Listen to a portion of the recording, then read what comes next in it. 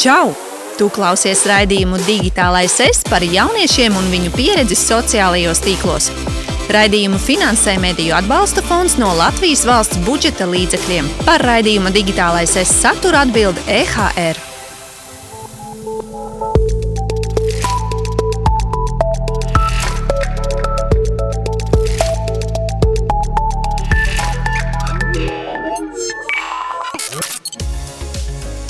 Čau visiem! Sociālajie tīkli un savstarpējās saziņas vietas mums dod daudz lielisku iespēju, bet vienlaikus tā ir arī liela atbildība komunicēt, ievērojot savstarpējo cieņu. Un tāpēc šodien mēs parunāsim par kibermobingu, jeb emocionālu vardarbību interneta vidē. Tam, protams, ir arī daudz dažādu citu nosaukumu.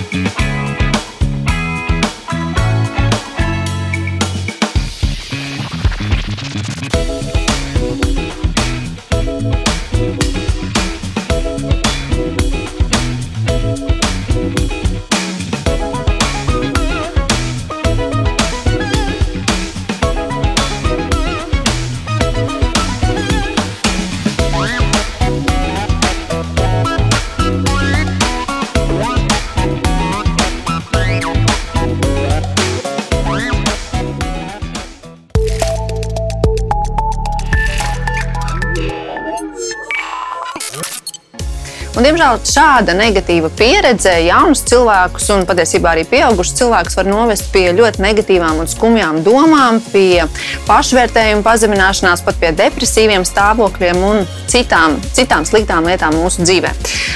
Šodienas tēma ir īpaša, un tieši tāpēc uz sarunu ir aicināti tie, kas tiešām savā dzīvē to ir piedzīvojuši. Influenceri, EHR personības, Ralfs un Evelīna. Čau! Čau! Čau! Un tāds eksperta, padomdevēja un ieteikumu loma šoreiz ir Maijas Katkovskas rokās no Drošāka interneta centra. Čau! Čau! Un, protams, mēs šo jautājumu uzdevām arī mūsu sekotājiem sociālajos tīklos, un tas, ko mēs uzzinājām, ka lielākajai daļai 53% no mūsu sekotājiem šāda negatīva pieredze ir pašiem. Apmēram 40% par to ir dzirdējuši, bet paši to nav piedzīvojuši. Nu ko, Evelīna un Ralf, jūs esat to piedzīvojuši, jūs esat ar to saskārušies, vai tas bija tikai kaut kas internetā, vai patiesībā arī dzīvē jums nācās ar to saskarties? Gan. Manā gadījumā, kad es sāku ļoti agrā vecumā, un kad es sāku, tad neviens īsti nenodarbojas ar sociālajiem tīkliem, līdz ar to es biju tāds kā outsiders. Un tad internetā man rakstīja kaut kādas sliktas lietas, tīpaši, ja tu atver Delfu komentārus, tas vispār bija čau.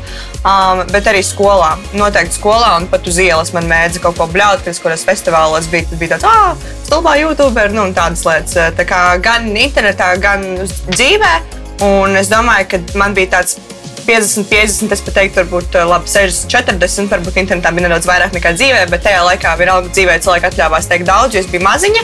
un viņi nejūt pret mani respektu. Piemēram, tagad man neviens dzīvē nenāk klāt un neteiks, tur stulbā YouTuber, tāpēc, ka es esmu jau kaut ko izaugusi un bišķi tā kā kaut ko sasniegusi.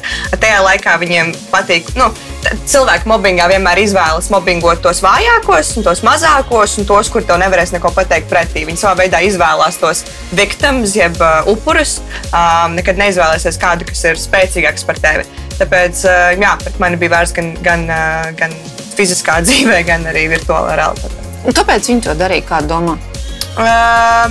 Pirmām kārtām, tāpēc, ka es atšķīros un vienmēr rādīs uz pirkstu uz tiem, kas atšķirās. Tas ir bijis vienmēr pēc pieredzes. Einsteina arī viss sauc par trako. Un otrakārt, tāpēc, ka vājuma pazīme. Un arī varbūt kaut kāds bara efekts iestājās. Zini, viens pasaka, tas nav stilīgi filmēt video, un ja tas domā tā un viņš ir populārais bērns, tad es arī tā domāju. Un arī man tagad bieži cilvēki raksta, tagad man atbildot uz kaut kādiem maniem storijiem, raksta, Evelīna, piedod man lūdzu, agrāk tevi heitoju, bet šobrīd es to, es skatos tev līdzi un sekoju un es priecājos par tevi, bet tajā laikā tas bija tāds bara efekts, jo visi par tevi smējās un skatījās tavus video un tur apsmēja, tad es arī to darīju. Kā ar tevi, Ralf? Kas tev vissāpīgākais ir bijis? Es nezinu, vai baigi sāpīgākais, jo es jau iegāju tajos sociālajos tīklos, tā kā, jautri, padarīsim kaut ko internetā, tāpat neviens to neredzēs. Un tagad es sāku, lielākais bija interneta video, jo es arī sāku tieši pirms sākās Covid, tāpēc īstenībā es negāju ārā no mājas, kad es sāku, bet, tas, ko Evelīna teica, ka tu nedaudz atšķiries, un arī tas, ir cevišķi sākumā, kad es sāku, jo tagad es vispār nepamanu to heitu tik ļoti, vai arī pat vispār viņš ir pazudis noteikti mazākā apjomā nekā bija agrāk. Jo, kad es sāku, tas bija tāds tā kā, ko tu vispār dari, kur tu stulbs esi, kur neviens normāls cilvēks tā nedara. Un tad es vēl gāju parastajā skolā, un tad, protams, visiem tāds, šito es jau lieku tos tiktoks un tā tālāk. Bet man nebija īsti tā, ka tas sāpīgi. Man vienmēr tas uzskats, ka tā laimīgs cilvēks, kuram ir viss kārtībā savā dzīvē, kurš viņš nejauksies citu cilvēku dzīvē, viņš nerakstīs nekad hate komentāru, viņš netērēs savu laiku, lai kaut ko tādu darītu. Bet man arī tas, ko Evelīna teica par to bara efektu, jo to es ļoti jūtu, un tāpēc es arī, pieņemsim, tagad dažreiz pēc dzēšu hate komentārus, jo internetu patērē arī mazi bērni, un ja viņi redz, ka komentāros rakstīs tur hate komentārus, tur kaut kādus tur draudus, tad viņiem būs tāds, šitā var darīt, es arī uzrakstīšu tā, jo visi tā raksta. Tā kā, jā. Ir kaut kādi īpaši sāpīgi teikumi, ko jūs atceraties? Man bija tas, ka es nezinu, kā man tas uzkrita, bet man vispopulārākais, ko man teica, bija, lai es eju nomirt. Un tas bija ļoti smieklīgi, jo man arī vēsture ar personības mēģinājumiem, bet es to ļoti ātri pagriezu, un es jau biju tam ticis pāri, tāpēc man tas nebija tik sāpīgi, un es to uzreiz pagriezu tādā kā, man nesanāca, tāpēc es arī netaisos nomirt vairāk. Un es arī par to, es to tiešām arī pagriezu tā internetā, bet man vienkārši bija sāpīgi tas, ka cilvēkiem liekas tas normāli, un es domāju, ka ir cilvēki, kuri arī vēlās iet internetu vidē, bet viņi nevarētu panest to, ka tev 20 cilvēki dienā uzraksta, lai tevi nomirtu. Man sāpīgākais bija, īstenībā man droši internets palīdzēja ar to situāciju tad skolā. Pret mani bija uztaisīts profils, ko es domāju izveidoja kāds no manas skolas, sociālajos tīklos, kur tika ieliktas manas kaut kādas bildes no ballītēm, kuras esmu bijusi un kuras arī nekad neesmu bijusi. Un manas bildes salikts ar vienu manu klasesbiedru puisi, kurš bija man vienkārši kā draugs. Un apraksti bija ļoti seksuāla rakstura, tur Evelīnai šito un to, un tā kā 3-kāršo seksuāla rakstura, nevis vienkārši tur kaut kas, bet tā, ka, ļoti, ļoti netīri, jebkura māte, kur to lasīt, līdz asinām būtu lasot tos aprakstus. Man ir screenshot vēl joprojām. Un tie visi apraksti bija sarakstīti, piemēram, pie kaut kādas sponsorēta bilde, kur es turējuši tās sulas divas, un viņi iemontēja kaut kādu alkohola pudeles man iekšā un cigareti mutē, tā kā Photoshop. Un tas profils saucās kaut kāda Evelīna dzer vai Evelīna tusētāja, kaut kas tāds, kaut arī es tajā laikā varbūt esmu bijis 3 reizes ballītēs, un arī tikai tāpēc, ka es gribēju izpatikt kādam.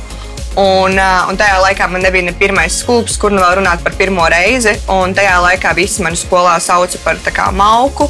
un to, kas guļ ar visiem apkārt, un šito, tāpēc, ka visi tie seksuāli rakstura apraksti, kur es esmu tur pēc kārtas visiem no sērijas džekiem kaut ko darījis, kaut arī, es saku, man pat pirmais kups tajā laikā nav bijis.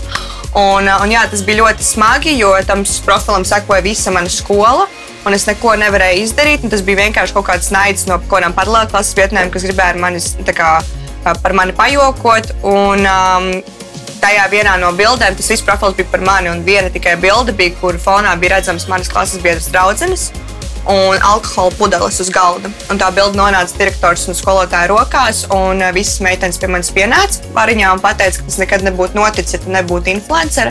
Un tagad mums visiem ir jācieš tevis dēļ, un viņas pasludināja man boikotu līdz gada beigām. Ar mani neviens nesēdēja, ar mani neviens nerunāja, un es aizgāju prom no tās skolas. Un tajā laikā nebija tāda Instagram algoritma vai Instagram supports, kuram tu varēji uzrakstīt un pateikt report this profile, take this profile down vai kaut ko tam līdzīgi. Tāpēc, lai arī cik ļoti viņu reportētu, lai arī ko es darītu, es neko nevarēju izdarīt. Tāpēc rakstīju droši internets, kur es arī palīdzēju to profilu novākt. Beigās mēs viņu arī novācām. Bet man pat bija kauns jums rakstīt, jo es ar jums sadarbojos pirms tam kaut kādos internetu ietvaros, un tagad es jums rakstīju, ka ok, ir šis profils, un es nezinu, kā pierādīt jums, ka es neesmu tāda meitene, kāda man apraksta. Man bija kauns, un es domāju, ka ļoti daudz bērni, kas, piemēram, iet cauri seksuālajai izvarošanai vai kaut kā tam, ka viņi aizsūta, nūdus, kaut kas tam līdzīgs. Bieži viņiem ir grūti paprasīt palīdzību vai atzīt to, vai pateikt, hei, jā, es to izdarīju, bet ko man tagad darīt? Un tāpēc arī jums ir filma par to nūdu sūtīšanu, kas ir filma, ko es visiem iesaku noskatīties. Viņa ir ļoti īsa un ļoti kvalitatīva. Un tas ir par to, ka mums tik ļoti ir grūti pastāstīt par savu vainu. Arī man bija mammai ļoti grūti pateikt, es pat viņai liku nozvērēties, lai tētim nesaka par to profilu, tāpēc, ka mēs jūtamies stulbi, mēs jūtamies vāji, mēs jūtamies zaudētāji, mēs jūtamies neveiksminieki. Un tajā brīdī ir ļoti grūti paprasīt palīdzību, tāpēc mēs darām kaut kādas stulbas lietas, kā piemēram tajā filmā meitene aizgāja pie tiem vīriešiem, arī kā viņi pateica, ja tu negribi, lai mēs tās bildes publicējam, notika, kas notikdams. Jā, tas laikam bija viss trakākais.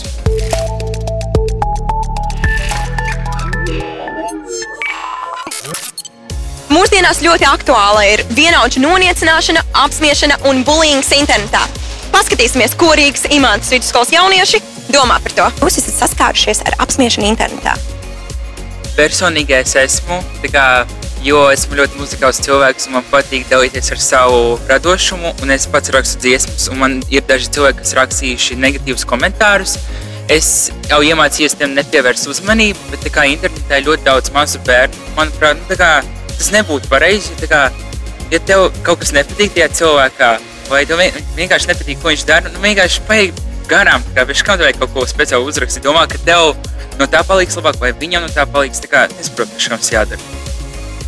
Kāpēc tavuprāt cilvēki dara? Jā, es atkārtošu, ka ir ļoti daudz mazu bērnu, kas grib vienkārši izlikties pēdiņās stilīgi, kas nemaz nav stilīgi, jo ļoti daudz cilvēkus tas var ļoti aizskart un ietekmēt viņu vispār nākamo tālāko darbību. Tāpēc ļoti liela daļa to dara, lai vienkārši izceltos citu vidu, tos stilīgi. Tu esi saskārusies ar šo jautājumu? Es pat neesmu saskārusies, bet es esmu redzējusi daudz un dažādus komentārus, kur apceļ citus, kas, manuprāt, nav adekvāti, jo priekš kam tev apceļ citi cilvēki. Ja tev kaut kas nepatīk, vienkārši paturi varbūt savas negācijas pie sevis, pabubini pie sevis, nevis izliec tos citu cilvēku, jo varbūt tu šim cilvēkam sabojāsi viņa dienu, garstāvokli, vai arī viņa pašvērtējums kritīsies tikai tādēļ, ka tu uzrakstīji negatīvu komentāru par viņu. Komentāri jādzēš vai jāpliķē vai vienkārši jāignorē? Es ignorētu, bet es īsti nezinu, kā pareizi.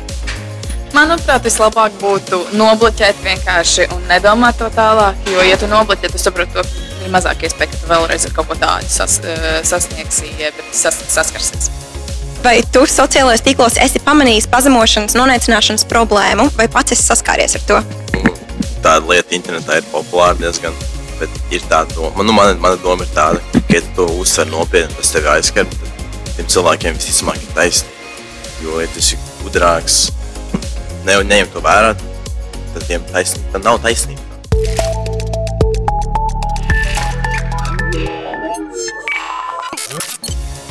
Man īstenībā ir līdzīga pieredze. Man arī skolā varbūt brīžam negāja viegli, bet tolaik vēl sociālajie tīkli nebija tik populāri. Man arī nācās vienkārši nomainīt klasi. Man pietika ar klases nomaiņu, nevis ar visas skolas nomaiņu. Bet tā bija tāda klātienes mobbings, teiksim tā. Bet, Maija, ko darīt? Te bija vēršanās uz drošāku internetu centru, jūs palīdzējāt, viss parisinājās, Evelīna nenobijās. Bet ir citas situācijas, kur varbūt nobīstās cilvēkus, un līdz kam tas viss var aiziet? Tāpēc to mēs lieliski saprotam, ka bērniem ļoti grūti pieiet saviem vecākiem izstāstīt, jo ir liels kauns. Un tāpēc ir gan mēs, kā drošāka interneta centrs, gan ir uzticības tālrunis 116, 111, kur var vai nu zvanīt, vai nu, ja pat kauns zvanīt, var čatā rakstīt. Bet svarīgi ir saprast, ka nav jāpaliek vienam ar savu problēmu. Vienmēr ir jāmeklē kāds, un mēs tiešām, ja tas nav pedagogs vai vecāks, kam var uzticēt, vai vecākie brāļi, māsas, tad, vai draugi, kam nekvienam negrib stāstīt, tur ir piezvanīt uz uzticības tālruni, kur strādā psihologi, vai uzrakstīt čatā un vismaz kādu atbalstu saņemt un kopā risināt, vai mums uz drošs internets LV, jo mēs varam palīdzēt pēc iespējas ātri šāda veida saturu dzēst no interneta. Bet kā notiek tad, ja bērns baidās, ka ja viņš paziņos, piemēram, drošāk interneta centram vai kaut kur citur, un tad vērsīsies pie šiem viņa pārdarītājiem, kas ir internetā, un viņš vēl vairāk dabūs, vēl lielākas problēmas sev virsū, varbūt viņi kaut kur sagaidīs uz ielas? Ir tā, ka mēs noteikti kā drošāk interneta centrs nevērsīsimies, bet, ja ir kaut kāds, krimināla rakstura pārkāpums, kur ir jāvērš valsts policijā, tad gan, protams, būs valsts policija iesaistās, tad tiks pratināti arī vainīgie un vecāki iesaistīti. Tāda ir tā kārtība. Ko vispār var uzskatīt par kibermobingu? Kas tās ir par darbībām? Galvenokārt, izmantojot internetu, dažādā veidā pazemot. Vai nu tā ir komentāru rakstīšana, vai nu fotogrāfiju izķēmošana, vai nu viltus kontu, profilu veidošana, kā tas bija Evelīnas gadījumā. Tāpat arī, kas tur vēl ir, viltus kontus taisa, izķēmo, raksta patiešo. Būtībā viss, kas saistīts ar ierīču lietošanu, ar mērķi pazemot otru. Mēs jau dzirdējām, kāpēc tā dara. Tu teici, ka vienkārši tas ir bara efekts, un varbūt viņš pats īstenībā tas cilvēks jūtas ļoti vājš, un tad viņš grib vēl vairāk pazemot otru, lai justos labāk. Kādi ir novērojumi, kāpēc jaunieši tā dara? Kā Ralfs jau ļoti labi pateica, ka ja cilvēkam viss ir kārtībā, viņš pats jūtas ļoti labi, viņš nedarīs neko tādu riebīgu otram cilvēkam. Un visbiežāk ir šie divi iemesli. Pats jūtas slikti kaut kādu iemeslu dēļ un to izgrūž uz citiem. Vai arī šis bara instinkts, bet arī bara instinkta dēļ tāda ļoti pārliecināta par sevi jaunieši arī pat bara instinkta dēļ to nedarīs. Tur ir galvenokārt tāpēc, ka ir vajadzīga atzinība no citiem, pašam ir zems pašvērtējums, ir vajadzīga atzinība no citiem, un tādēļ arī bara instinkta dēļ kaut ko tādu dara. Ir tāds jēdziens kā autoagresija. Varbūt pats ir kādreiz piedzīvojis kaut ko tādu, un tad viņš sāk tā rīkoties pret citiem. Jā, reizēm tas ir.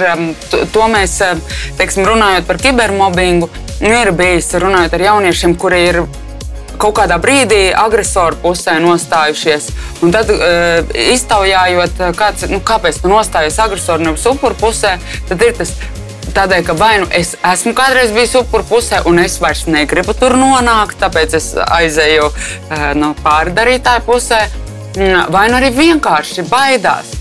Es skatījos, ka ir tādi interesanti dati, ka apmēram 5/5 baidās, ka kaut kas līdzīgs var notikt ar viņiem pašiem, un vēl kaut kur 5/5 uzskata, ka tas vienkārši viņus neskar. Viņi tā kā piever uz to acis, bet liela daļa, 70% jūtās slikti par to cilvēku, kuru pazemo tādā veidā. Vai jūsu pusē kāds nostājās, no tiem pašiem klasesbiedriem vai vienaudžiem, vai patiesībā jūs palikāt vieni tajā situācijā? Man nav bijusi pieredze, ka kāds nostājas manā pusē. Man skolā bija viena draudzene, tā bija mana bioloģijas skolotāja, kuras arī vakar apciemojas. Bet man ir bijis tā, ka es esmu nostājusies upura pusē, kad bija mums klasē mācījās tāda viena meitene, kurai bija, es nevaru noteikt diagnāzi, bet viņai bija kaut kāda slimība reāli. Tiešām, nezinu, vai autisms vai kaut kas cits. Viņa bija tā kā ļoti dīvaina, bet viņai nekas nebija nevainas. Viņa vienkārši eksistēja. Viņa bija ļoti klusa, viņa nekad nerunāja, viņa vienkārši tā kā nevienam netraucēja. Un es atceros, ka es viņu arī netraucēju, bet man māmai var teikt, ka man patika palīdzēt no bērnības visiem tā kā vājāk, tā kā vājajiem. Un es atceros, ka es viņu uzaicināju vienreiz savu dzimšanas dienu. Un es atceros, kad es uzaicināju viņu savu dzimšanas dienu, tad meitenes, kuras arī uzaicināja manā dzimšanas dienā, nāca pie manis klāt un teica, kāpēc tu viņu uzaicināji? Tas ir dīvaini, ko mums ar viņu darīt? Un es aitos arī stulbi, ka es esmu uzaicinājis savas populārās draudzenes uz savu dzimšanas dienu, un tagad viņas domā, ka es esmu tīzla, ka esmu uzaicinājis to meiteni, bet es nelikos un zinu, viņa tur jau bija, un mēs pavadījām visu kopā laiku, un nebija nekādas problēmas, bet arī tas, ka pat interesanti, ka tā bija mana dzimšanas diena, tas bija mana iniciatīva uzaicināt to meiteni. Viņa nevienam netraucē, tur eksistē, viņa vienkārši ēd kūku ar mums, un kāda problēma. Bet pat es sajūtos tādu, tā kā, varbūt es izdarīju kaut ko nepareizi, kāpēc? Kāda starpība? Tas ir mans draugs, tā ir mana dzimšanas diena, es izdomāju pat, ko es uzaicinu. Jā. Ka tā var pat pienākt un pateikt tavos svētkos, kāpēc tu viņu uzaicināji, kā viņa nav stilīgā. Vai no tādas pieredzes, kibermobinga pieredzes tieši interneta šiem heitošanas gadījumiem var arī kaut ko labu paņemt? Jā, tu zaudēji ļoti labu mugurkaulu. Bija zādi, jā. Es vispār agrāk dusmojos uz visu to, kas ar mani notika, jo es uzskatu, ka man nav tādas bērnības traumas manā bērnībā, bet man ir pusauģu traumas. Tas, kas ir izveidojis mani tādu, kāda es esmu, ir tomēr skolas traumas, nevis bērnības traumas. Bet es vairāk sāku to ņemt kā kruti, jo es ticu, ka tas mani gatavo kaut kam lielākam nākotnē. Es teiktu, ka tas kibermobings interneta vidē arī tev liek, jo tu pēc kāda laika, vismaz man tā bija, tu saproti, ka tev tas nav jāņem tā kā vērā un ka būs tādi cilvēki un tu nevari viņiem palīdzēt. Un tas arī man kaut kā ļoti palīdzēja vienkārši vispār neņemt vērā kaut kādu viedokli, kurš man, kas man neko nemaina un kas ir ļoti subjektīvs. Un tas palīdz arī vienkārši ikdienā neskatīties visu tik nopietni, nedomāt par to, ko citi par tevi padomās un vairāk dot tev lielāku brīvību, jo tev ar laiku paliek vienkārši vienalga, vai arī tu saproti, ka tā ir tikai to cilvēku perspektīva, un ja tu zini, ko tu dari, un tu dari to, kas tev patīk, tad tev tas neinteresē. Ko jūs ieteiktu parastam jaunietim, kurš nav influenceris, kurš neražo nekādu saturu, nav tiktokers, bet viņš vienkārši kaut kādu iemeslu dēļ tiek sociālajos tīklos apcelt, vai tie ir viņa paši klasesbiedri, varbūt kaut kāds cits viņa cilvēki, viņu vienaudži, kuri viņu apsmēja internetā un tā nesmuki izrīkojas? Visvieglākais, ko es varētu pateikt, ir lūgt palīdzību. Ja, piemēram, ja tu zini konkrētos cilvēku vārdus, kas tev apceļ, tad tā arī aizēja vienkārši pie skolotājas, pie direktors, ja tev ir iekšā to izdarīt un pateikt.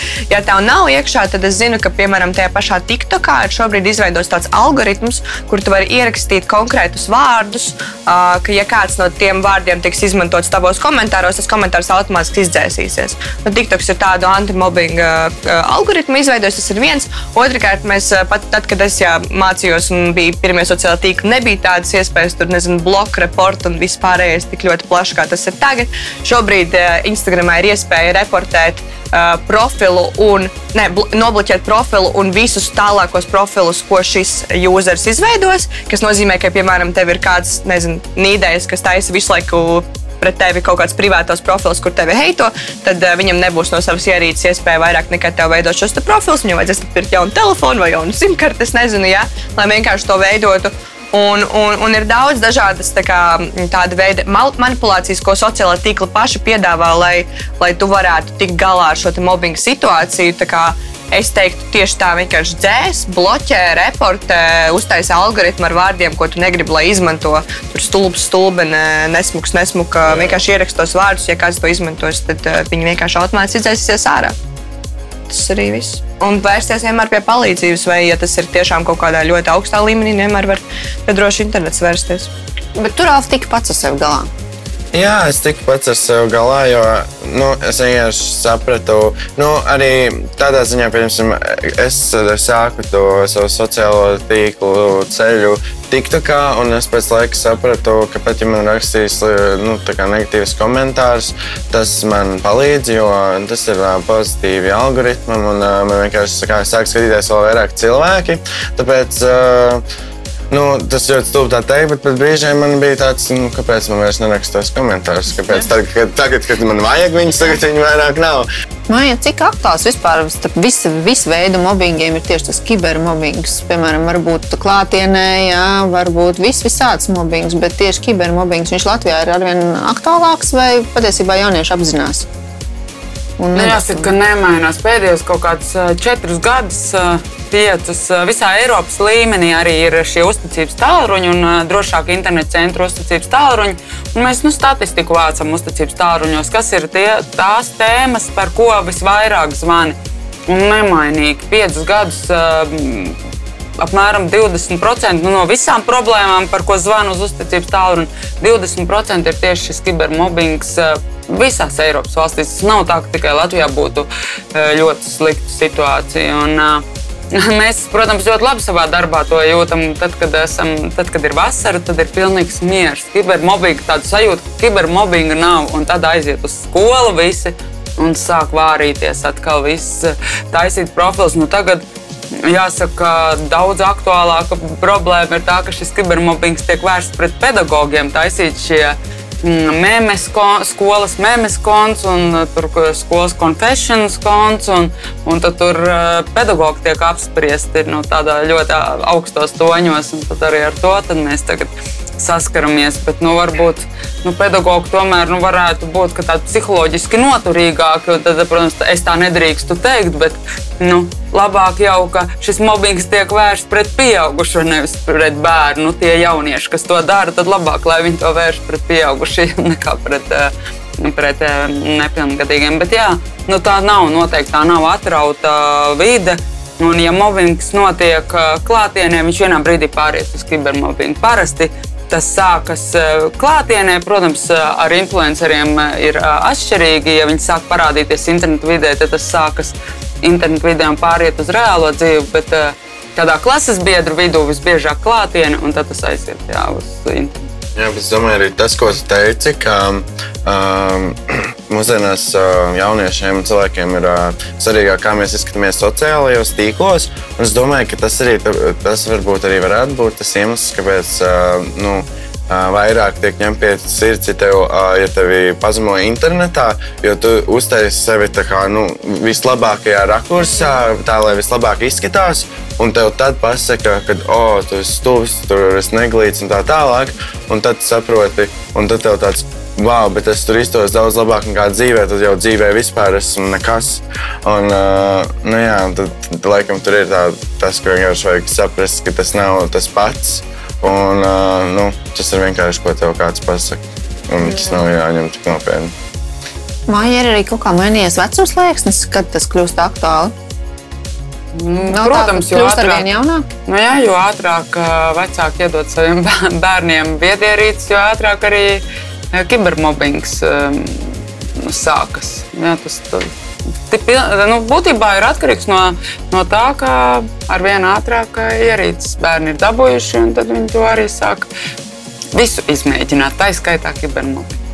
Vai to, ka kādu bērnu izstumi no kaut kādas draugu grupiņas, kopienas, tur klasesbiedru čatra arī var uzskatīt par kibermobingu, ka viņi tur neiesaist viņu? Jā, tas ir viens no kibermobinga paveidiem. Ne tikai tātad apcelšana, bet arī izslēgšana. Ir, piemēram, klases WhatsApp grupa, un viņš tiek izslēgts no šīs grupas, un viņš labi zina, ka tajā grupā par viņu kāds aprunā un smējas. Ko drošāk interneta centrs var darīt lietas labā, praktiski situācijas, kā var izsināt? Mēs, kā Drošāka interneta centrs, mums ir sadarbība ar lielākajām sociālo mēdīju platformām, un tajā brīdī, ja nepilngadīgais ir cietis no emocionālas pazemošanas, un šī emocionālā pazemošana ir izvērsta internetu vidē šajās platformās, tad mēs varam palīdzēt šo saturu pēc iespējas ātrāk izdzert. Paldies! Paldies viesiem, ka jūs šodien bijāt un padalījāties ar to, kā jums ir gājis. Ja arī tev iet grūti, noteikti nepaliec viens, vērsies pie saviem skolotājiem, pie vecākiem, varbūt pie drošāka interneta centra vai zvani uz kādu uzticības tālruni, noteikti meklē palīdzību. Un nestāv malā, nepaliec vienaldzīgs pret tiem, kuri varbūt izjūt kibermobingu uz savas ādas. Spied laiku un piesako EHR sociālajiem tīkliem YouTube, TikTok, Instagram un Spotify un noteikti nepalaid garām arī nākamais Digitālais ES epizodes. Atā!